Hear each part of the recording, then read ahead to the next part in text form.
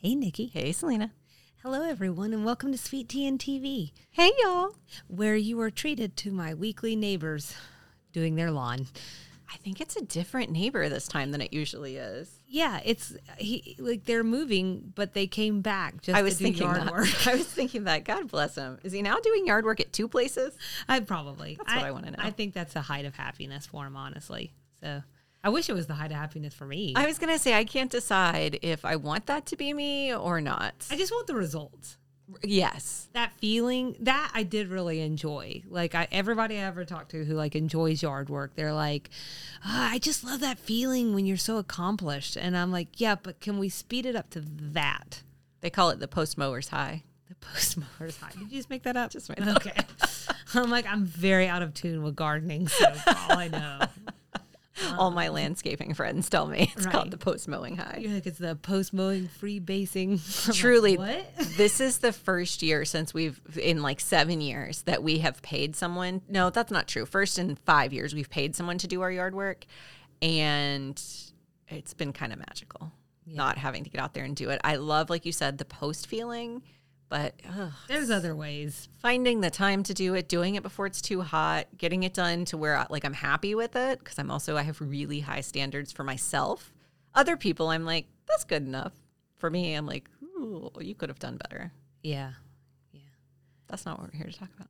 It's not, but it's important to protect your time. That's true. You would think I would roll into some kind of transition there, but I got You're not nothing. going to? No. You got one? No. Well, it's important to protect your time, so you can do other things. Like go to baseball games. Date your preacher. I was going to say, go to church. Oh. Are we transitioning straight into the, oh my gosh. Wow. Well, I could have transitioned just to the episode. I thought you wanted me to transition you into an opener. Oh. The episode. Welcome to this week's edition of Sweet Tea and TV, where we're going to talk about Designing Women, Season 4, Episode 25. Have faith. After she starts dating a minister, Mary Jo decides she is unworthy of his attention and tries to break off their relationship, is how Hulu summarized this episode. The air date is May 7th, 1990. We're calling this one Just a Little Bit Wicked. It's written by Paul Clay and Pam Norris. So Paul wrote Oh, What a Feeling, and he was married to Pam during the time of Designing Women. They are no longer married. And it was directed by David Traynor. So I just thought, right off the bat, this is another episode this season that I don't think we get in 2023. This steeped in religion where we are attending a Sunday morning service with part of the cast. Just don't see that a lot anymore. Every great once in a while. Maybe that's because maybe you don't really need it that much. I don't know. How about you? So I sort of on that note, kind of, because it's about preachers. This episode got me thinking about preachers in kind of a different way. At the end of the episode, Eugene said that he spends most of the day trying to be as good as God expects him to be and always falling short of what people are sure he is. Yeah. That must be so much pressure. So he is definitely one of my general reactions or prompted it, which is I just kind of felt bad for them. And I guess you just really need to think about everybody, Think about your minister. We'll talk about spiritual that leader a little bit in Extra Sugar this week because we're going to talk about ministers and preachers dating. And there is an element of loneliness to it that really kind of made me a little bit sad. Yeah. My other general reaction is just dating in general as an adult continues to look very daunting. It just looks like a lot. There's a lot to take into account, his job, for instance, and Mary Jo's feelings of insecurity and her children and her, baggage with her ex. There's just a lot. It just seems hard. Yeah. My heart goes out to people dating as adults. Yeah, for sure. I probably wouldn't participate, to be honest. I really feel what if you and I were single at the same time in our late 30s? I don't think we'd ever leave the house. Do you hear that, Kyle and Casey? I don't think straighten up. No, I'm just kidding. We'd never leave the house. Oh. I would be much more well-versed in movies and TV, and I think I would have you crafting. We would stay home all the time. Grey Gardens. Yeah. What is that? This is the Kennedy Onassis. the Kennedy cousins that like, or Onassis cousins that they never leave the house. They never leave the house. Yeah. And they're very eccentric. That could be me. That could be us. There you go. As if we're not eccentric and never leave the house. Do you think people identify you as eccentric? I don't know if people identify me as eccentric or not. I like to think so. I don't know. That's a good question. Y'all tell us. Yeah. Do you think Are we're we Southern eccentric? eccentrics? Oh. Who knows? I also just like thinking about this whole thing about, we're all just feeling really bad for our spiritual leaders now. When Mary Jo brought up that really good point right at the very end where she said, why is it that people think people who are religious are either no fun or boring? Mm-hmm. I mean, I feel like I can put some of that together. Like I could lob in an answer, but but the thing is like, yeah, that's terrible that you just think that, like maybe there's such a striving for perfection. I do think there is the thing about not drinking that's probably in there. I'm not even a preacher, and that applies to me. Yeah. So, I don't know. It was something that really made me ponder for a minute. I wonder how many preachers are like Eugene. Like, he seems like a pretty cool guy. He's got a funny sense of humor. He likes watching SNL. He is pretty laid back about things. So I want to know, like, again, this is kind of feeding off of my extra sugar research. Mm-hmm. I think in non-traditional churches, it's much more common. But like in the church that Julia Sugarbaker likely attended, how many of those preachers are kind of laid back and wacky watching the church lady on SNL? It feels like probably denominational. Yeah. If we are going to sit here and focus this energy on Judeo-Christian based religions. Much to like how Anthony made that crack at the beginning. About the Episcopalians. Right. The only thing they're bending over for or something is a golf ball that's been dropped. That's the biggest scuttle. Yeah. So, I mean, maybe there's something to that, but like, I will tell you that, I grew up, I went to all kinds of stuff, and I was really involved in the church at different points in my life. And I think a lot of preachers have big personalities. I don't know that any of the preachers in my upbringing I would identify as like fun and laid back based on my experiences with them. If anything, and I mean this in the nicest way possible, my interpretation a lot of times is they were trying to be cool. Yeah, that's right. Trying to make the kids like them. That's right. Get hip to my generation. Anywho, the whole point in me bringing that up was if I could find me a Eugene. Where are we? If I could find me at Eugene, that's a church I think I'd like to attend. He was humble, and he knew his limitations as a human and how he's not meant to be perfect, but he can try really hard. Sure. I like that. Look at that. That was so beautiful. Do you have other general reactions? I just had a couple of things. Actually, I really had a question for you. Did the church experience feel like realistic to you? You mean like the coffee thing? Coffee, donuts, pinning the thing on the lady we call Mary Jo. Only because I've never been through that. I don't like the church I think about the most often. I have two churches, and they're both my grandmother's on either side. And one you just sort of showed up and went to church. The other one, they did have like a foyer, and you would walk through and pick up your program and whatever else. And they would welcome you. And I think for the new people, they'd pull you to the side and talk to you for a minute. But like the corsage and the sitting in the meeting the preacher thing, I don't remember that happening. I think most of it happened after church when they had the like post-church reception in the fellowship hall. Mm-hmm. But I don't know. Well, so I guess I should say it felt true to my experience. Well, that would have been a faster way to get to that answer. Well, I want to bring you in. I want to bring you into the fold. But yes, the recognition of the new guest. Yes, like automatically being like, and would you like to watch Cars this afternoon? Like all of that just felt coming in hot and Southern. Like automatically we know each other. There's no like whatever. I mean, when I think about going to church too, it would be like, hug everyone around you, everybody. And of course, me being the person I always am, I was like, can we not? What about a fist bump? How do we feel about a fist bump? I feel really good about let's just get to it. Let's just breeze past. Get to the chase. I do like a coffee and donut hour. I don't know. Like the donuts. Those sort of like get to the know you, talking. chit chat things. Yeah. And the I being hear ya. recognized as an outsider, because that's essentially what it is. That's all too much for me. Oh, yeah. I'm definitely not thinking of it as a guest. I'm thinking of it as a member at this point. So watching for more of that side. And then you're just there with people you know and enjoy. Yeah, I can see that. I'm very clear that this is a long time version ago of myself and not anywhere near. And I just really like Krispy Kreme.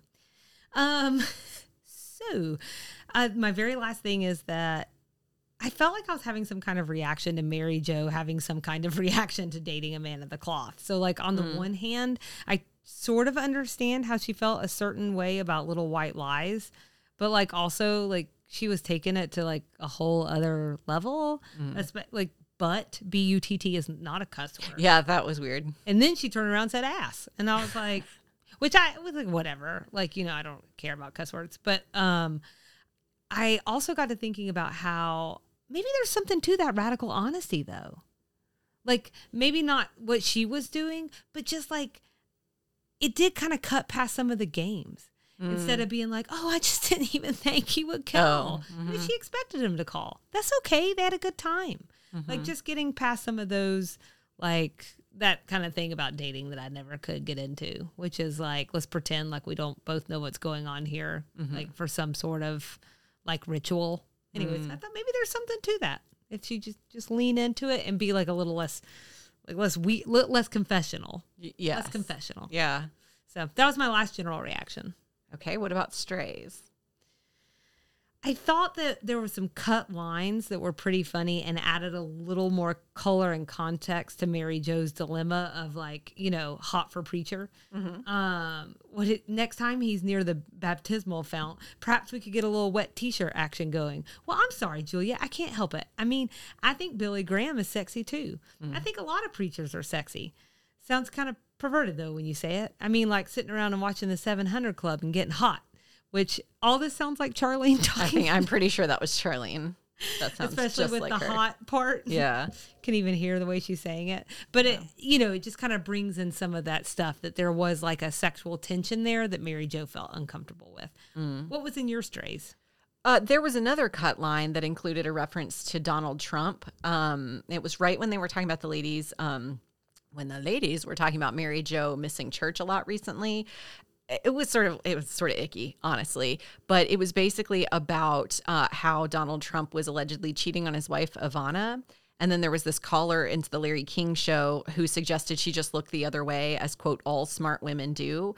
And then one of the women, I'm thinking maybe Mary Jo, commented how much it annoys her that women encourage other women to be grateful with the short end of the stick. And I just feel like that was I think it was a nuanced discussion and a nuanced piece of. It would have been nice to hear that, I think. It was a good cut because it really was kind of gross about Donald Trump. And I think it would have been true to the time. But now that we know what we know about him, I think it's kind of jacked up. But I thought it said something really interesting about how women have historically been told to look at adultery and being adultered on. So. Okay. Yeah, that's interesting. I had a couple of more things. Suzanne being pretty minimized in this one. So, and, we could be suffering from because sometimes, this is supposed to be the season when all of these off air issues are supposed to be ratcheting up. Right. And so it feels like she's still the central character in some episodes, and then in other characters, she's just like gone. Which I think is a little different for this show. I think you at least get to see everybody's earning that SAG card, and so I just I thought that was really interesting and that stood out to me. And I don't know, she's been so funny in recent episodes that it felt like a loss not to have her around. And then she comes back in the next couple of episodes in pretty big prominently. Ways. Yeah. Right. Yeah. And so it sort of begs the question again, maybe most of the things that were filmed with her less in it came towards the end, or they kind of moved the episodes around after recording them. But maybe all the way they filmed it, maybe she petered out in the filming process. It's just, we don't know. We weren't there. Right. Come on, LBT. Let us know. Sure, she wants to talk about it. And then one other thing I was going to say is that I think Mary Jo and this guy had really cute chemistry. I hate we're never going to see him again. Can we just bring a good one back twice? Yeah. I thought they had really good chemistry. Yeah, I thought they were cute together. The visitors' corsage at the church was just really large. It's very big. Just really large. I don't want to wear that. No. We also got to see Mary Jo's house again. We haven't really seen that part of the set in a long time. Oh, yeah. There weren't any massive changes that I noticed. Nothing really stuck out to me, but I just, as soon as they landed in her living room, I was like, wow, we haven't been here in a while. JD went to Cincinnati a year and a half ago, she said. I couldn't remember if we had that resolution, if we knew it had been that long. It feels like a long time, but I feel like we just talked about him. Well, he does come around early in the season for the North Georgia Mountain one. But he was already gone, I guess, to Cincinnati at that point. I had a guest star alert, Bruce Davison, the minister. He has he's super long filmography, but most notably for you, Selena, he played Senator Kelly in X-Men. It's absolutely what I think of him as. Yeah, for sure.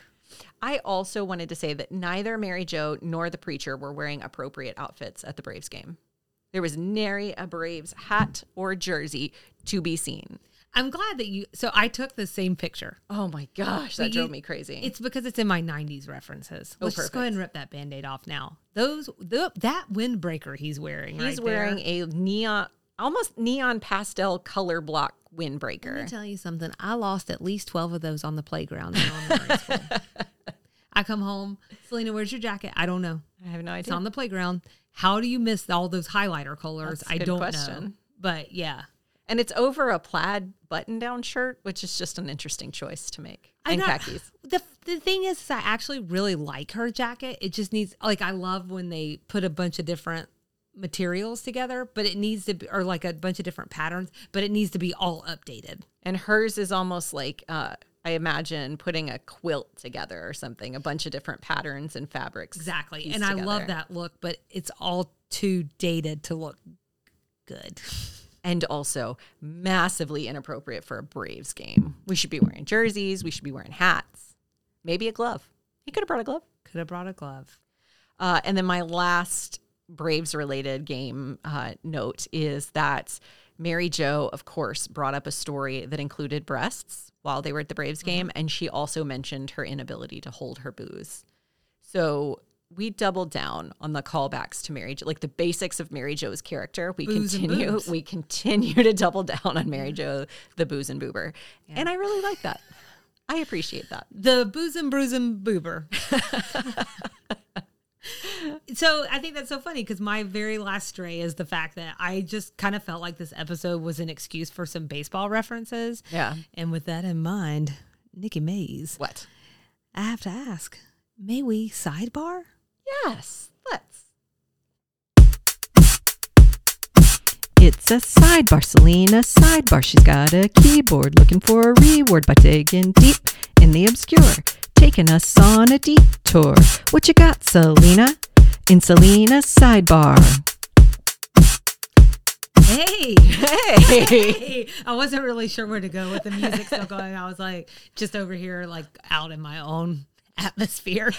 Anyways, this was like big for me to do a sports segment on this show. Okay. It was brave. But let me tell you, I'm calling this one ESPN, Selena's top 5 fans on the field moment. That is ESPN as in sports, please no. Oh no. So that's because while no one would ever dare label me, not anyone in this room right now, not anyone in this house, or anyone who's ever met me, a sports fan, I'm always down for 2 sports-related things. One is like a good sports doc or movie, like Save the Last Dance or 8 Men Out, if we're going to stay on the baseball theme here. I'm going to try as long as I can. And then number 2, something wild and wacky to take me out of the game. I'm bored. Let something crazy around me happen. So the show in this instance wound up referencing 2 such moments from that latter category, these wacky moments. One is a World Series streaker. The other is a bandit kisser. Those don't always go together, but they do this time. They can. They can today, which inspired me to assemble 5 show-stopping fan moments. So we're going to start with 5 and 4 that have already been given to us, so we can break those down for people who didn't know. Because I have to. Well, actually, let me just ask you: did you know who Morgana was? Mm-mm. Okay, so neither did Casey. I had to look these things up, but I'm going to start with that World Series streaker. You're going to wind up popping in and telling me, I found it, and his name is Tim. But I looked all around, and the thing is, it's there's a lot of randos who run on fields. It's kind of hard to narrow down, I think. Yeah, it was really tough. And then on top of that, streak means something else really important in sports. So on a Google search, it becomes a little difficult to kind of parse out what's what. But at any rate, I'm hoping you'll accept in its place because I couldn't find something from the late 80s that was a specific World Series streaker. What I did find is in Game 6 of the 1986 World Series, Shea Stadium, Mets versus the Red Sox, the first inning was interrupted by a parachutist who landed on the field. That man was 37-year-old Michael Sergio, who was also donning a Let's Go Mets banner. He received 100 hours of community service and a high five from Ron Darling, who I assume was a player at the time. Sorry, Ron, can't say I know you, but I'm super excited for you. So that's number 5. I am also going to let me know if you're having are you just looking stuff up? I'm just looking stuff up. Okay. Because I think we know from the writing on the show that it's not always the most current references that they're referring to. She's very Amy Sherman Palladino in that way. Yeah. Yeah. And what I don't remember is the context around it. So I'm just Googling streakers during the World Series. Oh, yeah. It's a whole thing. Number 4, we are going to move on to Morgana now, the kissing bandit. It's right there in the name, folks, for 30 years, starting in 1969 with Pete Rose. This Southern I do know who Pete Rose is, by the way. Good for you. Yeah. This Southern charmer, that's right, y'all. She's from Louisville, Kentucky, was known and beloved for rushing the field and kissing players on the cheek. So according to Morgana, she's been arrested 19 times for her field rushing escapades. Oh my gosh. She's been injured on multiple occasions. This wily lady has had a cracked kneecap, broken tailbone, and 3 cracked ribs. A Fan Buzz article chronicles more of her fascinating journey that ended with her reportedly earning millions from her persona. So we'll link to that article because it's pretty interesting if y'all want to read up. I think a little top heavy. That's why they love Morgana, the kissing bandit. And I think if you put it all together and know that background, it makes that part a little bit funnier. If you don't know all that background, it just is. It's not confusing, but it doesn't really sink in quite the same way. Gosh, now I'm going to have to read all this later. You're welcome, man. Sorry. Hometown shenanigans coming in at number 3. We can't have a proper roundup without an Atlanta Braves fan. In 2019, said fan ran onto the field during a game versus the St. Louis Cardinals. He took the then SunTrust, now Truist Park security team on quite an impressive jaunt, if you will. It started out fun, then they slammed him into the wall and dogpiled on him. So it ended fun for the Not police. for him. Yeah. It apparently led to some conversations around the time about how much force do you need for that drunken person running around the field? He probably would have gone down if you blew on him hard enough. Yeah. He really had him run. There was 20 of them running around the field. It was quite the sight until it was just because it was oh. It's almost as if they should work on their cardio endurance over building muscles. Just catch them. Right. I mean, it was, I don't know, it was like watching little ants on the field or something. I don't know. Poor guy. Number 2, Disco Demolition, or the name of perhaps the worst promotional idea in baseball history. So are you familiar with this? Mm-mm. Okay. I was learning all new things. I bet you were. See, sports are exciting. So exciting. So the Chicago White Sox offered super cheap tickets to anyone who would donate a disco record to be blown up by a local radio station during the break between a doubleheader. I didn't blown up as in TNT? I guess. I think this is 78. I meant to write that down, so apologies for that. But so it was a sold out event. So that part must have gone pretty well. But during the demolition, thousands of fans stormed the field to burn records. They wanted to get in on that action, y'all. Well, yeah. Yeah. So the field was so damaged that the second game couldn't be played, and the White Sox had to forfeit the game. Oh, no. So, yeah, but like the whole idea in the first place, exactly. Like whether you're calling it blowing up, whatever you're doing there in the middle of the field, it's like probably maybe a little exciting for people who are all boozed up and excited about a doubleheader. But It's like incitement. When you have a large group of people. That's right. It's during the summer, probably. So they're probably a little hot. They've probably been drinking. That's right. I do wonder sometimes some of these stunts, do they A, not think it all the way through? B, think it all the way through and then choose to turn a blind eye? Because they're like, surely that wouldn't happen. Or C, is it all part of the game? I think that it's almost similar to the way that we talk about this show. And like, you don't know what you don't know until you know it, right? And so I really think the 70s was a more innocent time. I hear those were the good old days. And not innocent. But like, there's just some things, I guess, like you don't think that you have to have 8 people get smacked at an intersection. And yet we continue to smack 8 people at an intersection before we put up a light. You know what I'm saying? I think sometimes we're just throwing it against the wall and see what'll happen. Then like something crazy like this happens. And then we kind of rotate and go the other way. I just think bombs and fire and sports fans and outdoors. It's probably just not a good combination. Not the longest, best history, right? That's right. Yeah. Number 1. Let's end on a sweet note instead of a bomb and fires. This is with basketball. Sorry about that.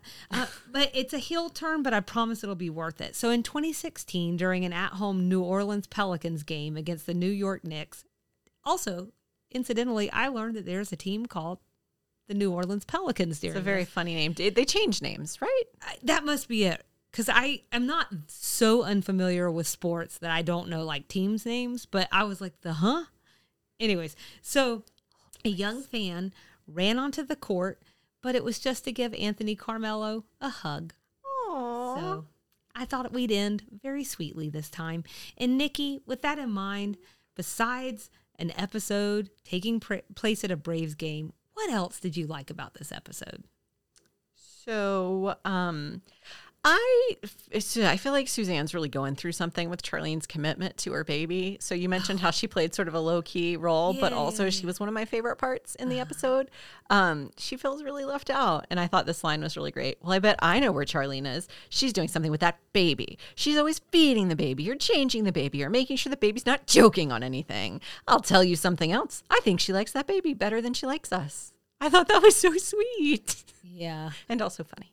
Yeah. And then, of course, Anthony's comment you mentioned earlier about being Episcopalian. The only time Episcopalians crawl around on the floor is if somebody loses a golf ball. And then Anthony appearing on screen at the Braves game at the end of the episode. I laughed out loud, legitimately from the depths of my soul, laughed out loud every time he staggered onto the set. And I watched this episode like 3 times. Right. Every time I laughed again. It was just he's so disheveled. He's so distraught. The physical comedy was top tier. I would be too if I had just gotten rolled in the men's restroom. And like sent out with a young man's pants and a lady's tank top. Is the implication that kid's just real short? Short. Okay. Yeah, I think. Okay. Yeah. Yeah, because I didn't think, and it's funny, they call them Calypso pants. I don't think those are Calypso pants, but that's okay. That's here nor there. Because someone might have gone down a Calypso pant rabbit hole. Oh, I went with Calypso pants because they were kind of cropped and like a little stringy at the bottom. Mm-hmm. But I don't really know what a Calypso pant is.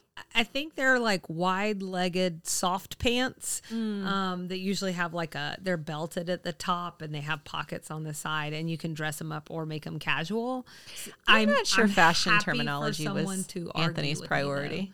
I don't even think it was him who called them Calypso pants first. I don't think it was Mary Jo's priority or the preachers or whoever wrote this episode. No one cared. No one cared. Yeah, the important thing is that Anthony got rolled in the men's restroom, and it had been foreshadowed at the beginning of the episode when he was talking about the bad behavior of these kids. Like we all saw that coming. But you know and what? Yet he still keeps trying. Didn't. He still keeps trying. They could change anytime. That's right. Absolutely. So I had a couple of things. They were all lines that I just really liked in this one. And I thought the exchange at the beginning between Anthony, I think it was at the beginning, between Anthony and Suzanne was pretty good.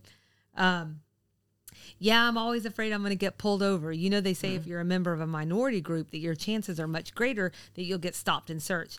That's the trouble with you, Anthony. You're never happy. Oh, excuse me. I guess I should have added on the upside that I get credit for being a much better dancer than I actually am. He just gets some good zingers in there sometimes, and I really appreciate it.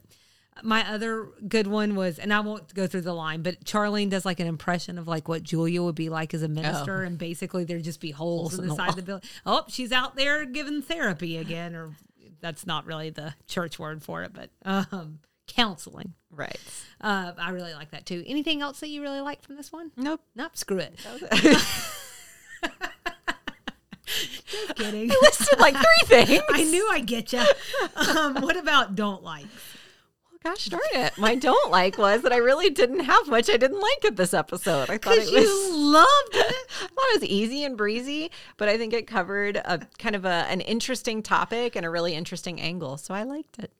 There you go. So I'm going to say that this is another situation where it feels too strong to say there's anything I disliked about it, because that's not it. But I did think something was off here. And this is something I've been thinking about a lot lately, which may say more about me than anything else. But did you see the look on my face? I'm so interested. I'm hanging on every word because now there's 2 of us that have been thinking a lot about this. Really giving it our best effort. Oh my gosh. I don't know. These aren't real people, but crap. There are these off-screen dynamics or whatever, right? And so allegedly. Right.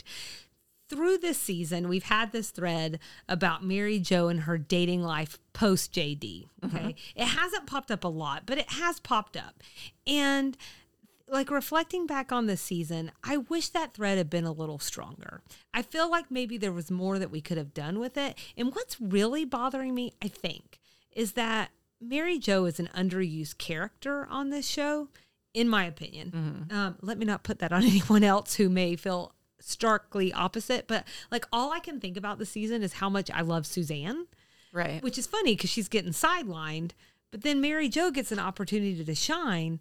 And I feel like there's just not enough with this storyline. Like they all, like we talked about this before too, like where it just winds up falling a little flat. And I don't think that has anything to do with Annie Potts, because I think Annie Potts is a phenomenal actor who has been doing a bang up job on young Sheldon. I think it's just, I don't know. They're just not giving her anything enough exciting to do, again, in my opinion. So that's my only qualm.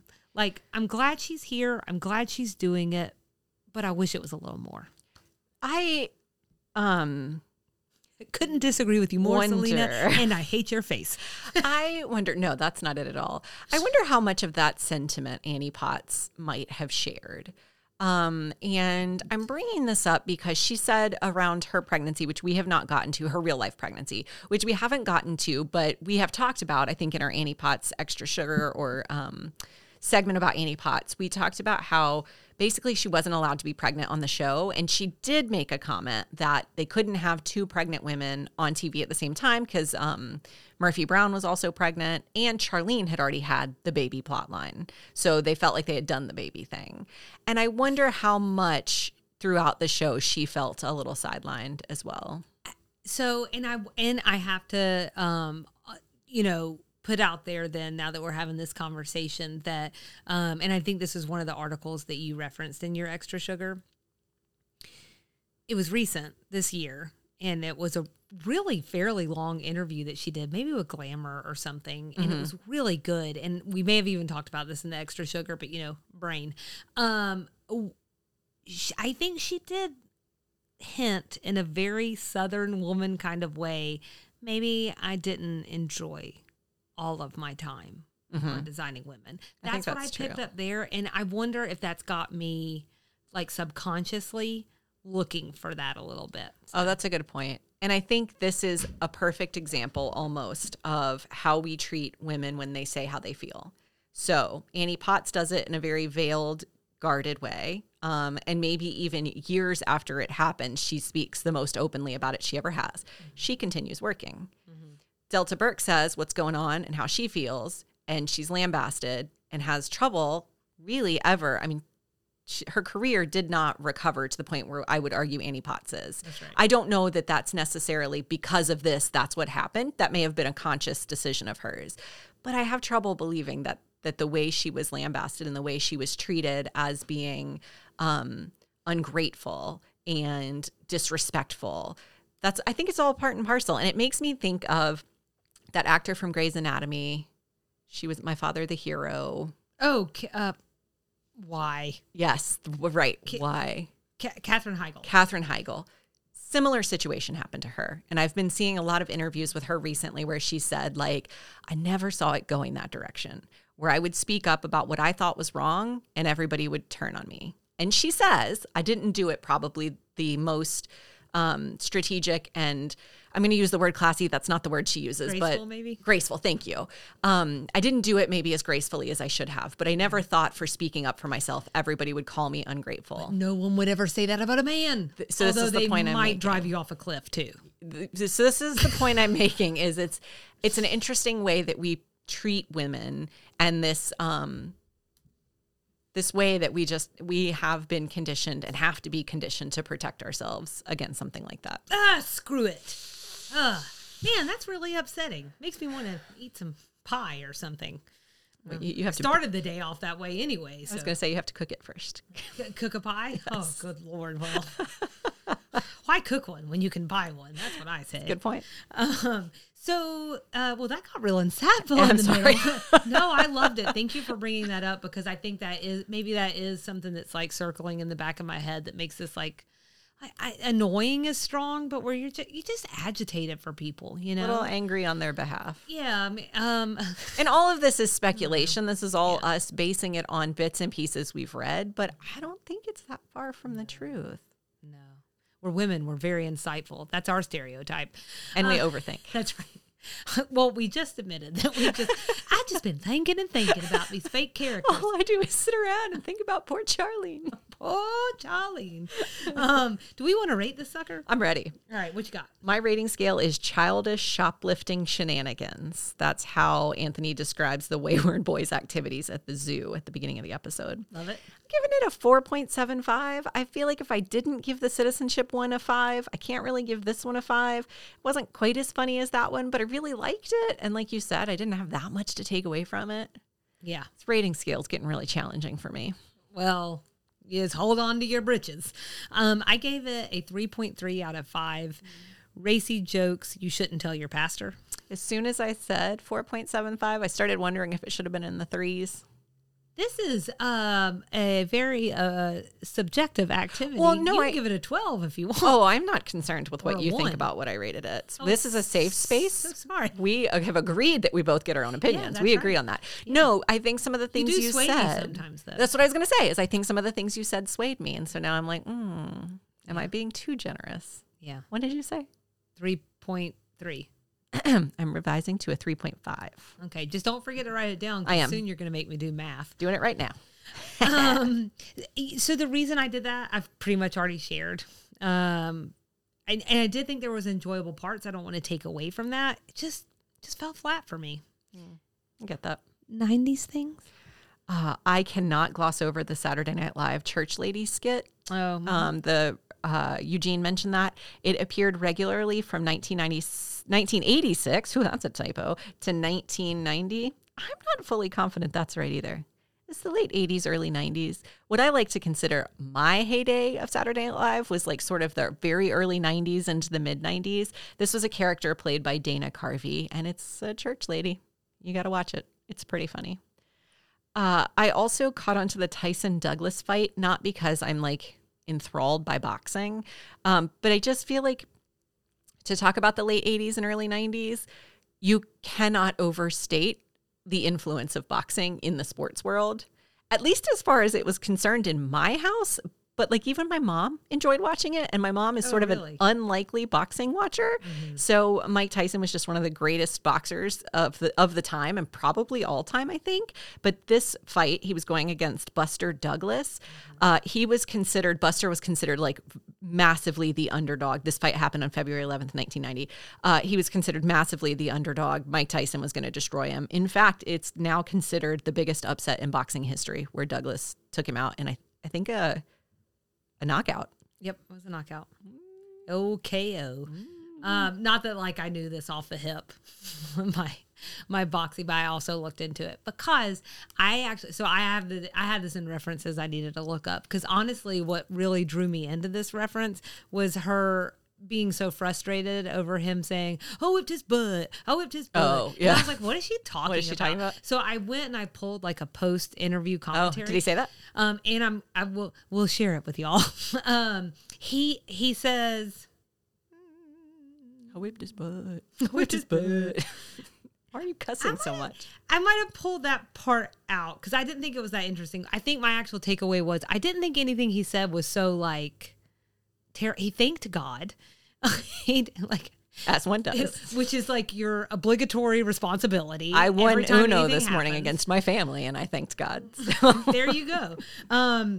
Need to dig into that. And then he also said something about how Tyson was over there flat on his ass or something like that. So he said those two things.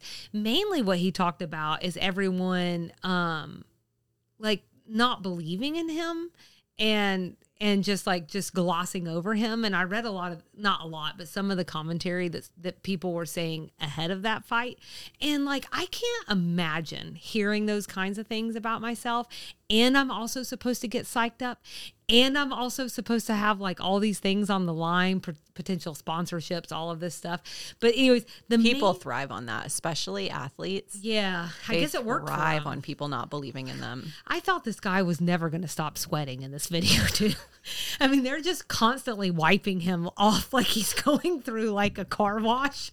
So I was really distracted by that. I was like, he's so sweaty. Boxers are very sweaty people. It's quite the thing. But the most shocking thing to me of all was actually, so he's a 42-1 underdog. He wound up earning $1.3 million for the fight. Tyson got $6 million. Sounds right. Tyson lost. Who's the bigger name? I also read that Tyson went out the night before with Bobby Brown, and he said he didn't go to sleep, and that's one of the reasons he probably lost. This is like, who knows if any of this is true, okay? It's like half-ass internet research. But anyways, that he said something along the lines of he could stay up for 18 days and still beat this guy. So there you go. I think that Mike Tyson... you look really closely at what he was doing in the late 80s and early 90s, I bet he lived the craziest life. That's thing one. Mm-hmm. Thing two is very important and in my head, and now I can't remember what I was going to say. Oh, I hate it when that happens. Oh, that's going to drive me crazy. I'm sorry. He had a wild life. Oh, him making more money. So you mentioned that he made more money out of the whole deal than Douglas did. That's almost probably an investment by the sponsors into a redemption story. So their eye is on the next thing already. Like, how are we going to spin this? Because everybody loves a comeback story. How are we going to spin the greatest upset in history into the greatest comeback? Let's give him more money so it keeps going. Not with the Evander Holyfield fight. That was rough. Yeah, that was rough. That one I did see.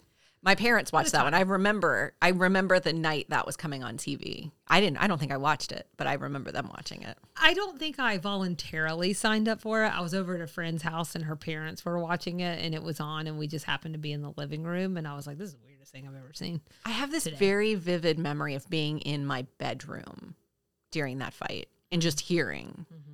So, I don't know, it doesn't matter. That's pretty crazy. Other 90s thing I had was Reebok Air Pump shoes. I know. I was hoping one of us would go after this. Are they going to come back? I'm not going to say much more than that. They were just shoes you could pump up. Are they going to come back? Have they come back and I missed it? These are no questions I can answer. Like, why aren't we doing these again? Those were so fun. Did you have a pair? Yeah.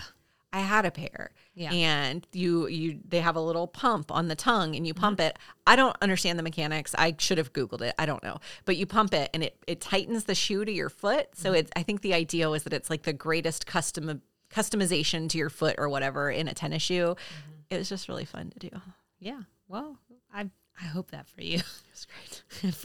It would be very surprising to me if they haven't made some, especially right now. Yeah, we're there's living a lot in of this nostalgia. Moment, all this navel gazing we're doing. Mm-hmm. Southern things. We had a Six Flags Over Georgia reference. Yes. Six Flags holds a very special place in my heart. Braves game reference, obviously, the whole episode, basically. And then we had another Jim Baker and Jimmy Swaggart reference, and you mentioned Billy Graham reference that was cut out. That's right. Also, I just wanted to, so in the cold open, Mary Jo tells Julia that Charlene is late because the freeway is backed up. And I just wanted to say for the record that I don't usually hear people call it a freeway here. We like to specify because there's a few of them. So you might hear like, and I'm going to clean this up for you, okay? 75 is awful today. Or there's a wreck on 85, construction on 285. I'm in hell. These are the things you might hear. But rarely is someone like, I'm on the freeway. Right. Yeah, I just thought that was kind of weird. Losing a chapter of my life on 285. A helicopter just landed in the middle of the road. How strange. There's a man running down the side of the road. How weird. Someone just backed up on the interstate. Yeah. Right. Oh, good times in Georgia. And now apparently sinkholes. I saw a sinkhole in Ponce. Is it Ponce? Yeah. It was bad. Not the first time that's happened either. I think there's been a whole thing around it. Yeah, for sure. Come to Atlanta, y'all. Fun here. Never know what's going to happen. That's true. That's true.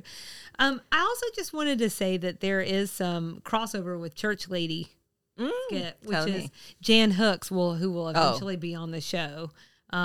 She stars in that skit and winds up doing like an impersonation around that time. So there's some Designing Women SNL cross universe stuff going on there.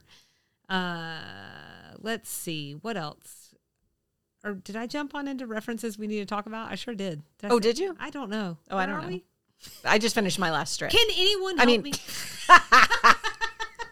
This is what I'm saying. My last Southern thing. That's what I finished. Oh, okay. I'm ready to go to references that we need to talk about. Sounds good. I just skip on down. I'm doing the extra sugar from like 3 episodes for now. I looked up spike strips because I was pretty sure what she was talking about. So Charlene mentions that she backed up at the bank and her tires are in shreds. So these are mechanisms that do exactly what she said. They shred your tires if you drive over them. They can be retractable or not, and they can be permanent or not. They go by a lot of other names: a spike strip, a spike belt, traffic spikes, tire shredders, stingers, stop sticks. Does this sound like oh gosh, what's that movie with Varsity Blues? No, when he's talking about the fireworks. My husband would die right now because I'm forgetting the name entirely. I'll remember it later. Stop sticks, stingers, or just a tire deflation device. Why I'm bringing this up, because one, I just wanted to make sure I was thinking of the right thing, but I also, there's like an entire Wikipedia article about these things because the military and the police use them a lot to stop like car chases. And apparently deploying them can be really dangerous business. Wikipedia said 4 officers were killed in 2011 deploying them. So Charlene mentioned that they were really common and at banks. That's where it happened to her. I've never seen this at a bank. I've only seen it at car rental places. Right. Especially like at the airport. We just rented a car in the fall and they were definitely there, but I don't see them very often. So I couldn't find a definitive answer on whether they've become less common, but I did find a lot of proof they can be, like I said a minute ago, really dangerous. And in the UK, civilian use is outright banned. Like some people were putting them in their driveways. You can't do that. That's illegal. You really did quite the deep dive on these. It was a slippery slope. Once I started, I was like, police died doing it? Yeah. Well, see, and you distracted me with the movie thing. Is it Joe Dirt? Joe Dirt. Thank you. Joe Dirte. When he does the fireworks and he just runs down the list, you're telling me you don't have no bone I'm going to tell you poppers? something. I had zero interest in seeing Joe Dirt, so I've never seen it. I'm sorry. It just looked terrible to me. I'm sorry. Touchstone to my youth, but terrible to some people. One man's trash is another man's treasure. You have a lot of interesting movie touchstones for your youth. SNL is my touchstone. That's normal. So Joe Dirt is a big movie for a lot of people. I'm just telling you. And it's an outcropping I can tell of you SNL. that it also felt like just a really terrible Southern stereotype. It's a horrible. I was not happy. And it doesn't hold. I think even then it bothered me. It doesn't honestly. stand the test of time either. But So few things do. You know what I'm saying? So I'm saying. Don't look too close and don't look back. Just keep moving forward. Speaking of things that may not stand the test of time, there was a real reference about, like a real random reference about a virgin hoping to be thrown into a volcano. I don't understand that at all. So I Googled it quickly and I didn't spend as much time as I did on spike strips because I thought spike strips were more interesting.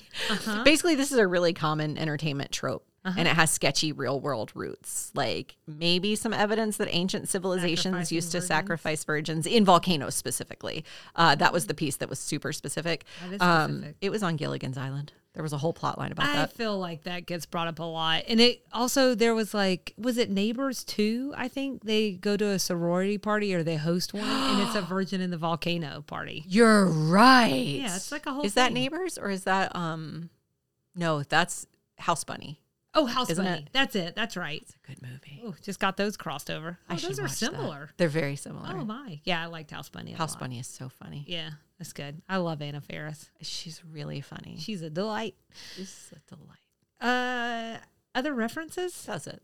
All Took that. you on a You journey didn't with look the up spike strips. Mandingo?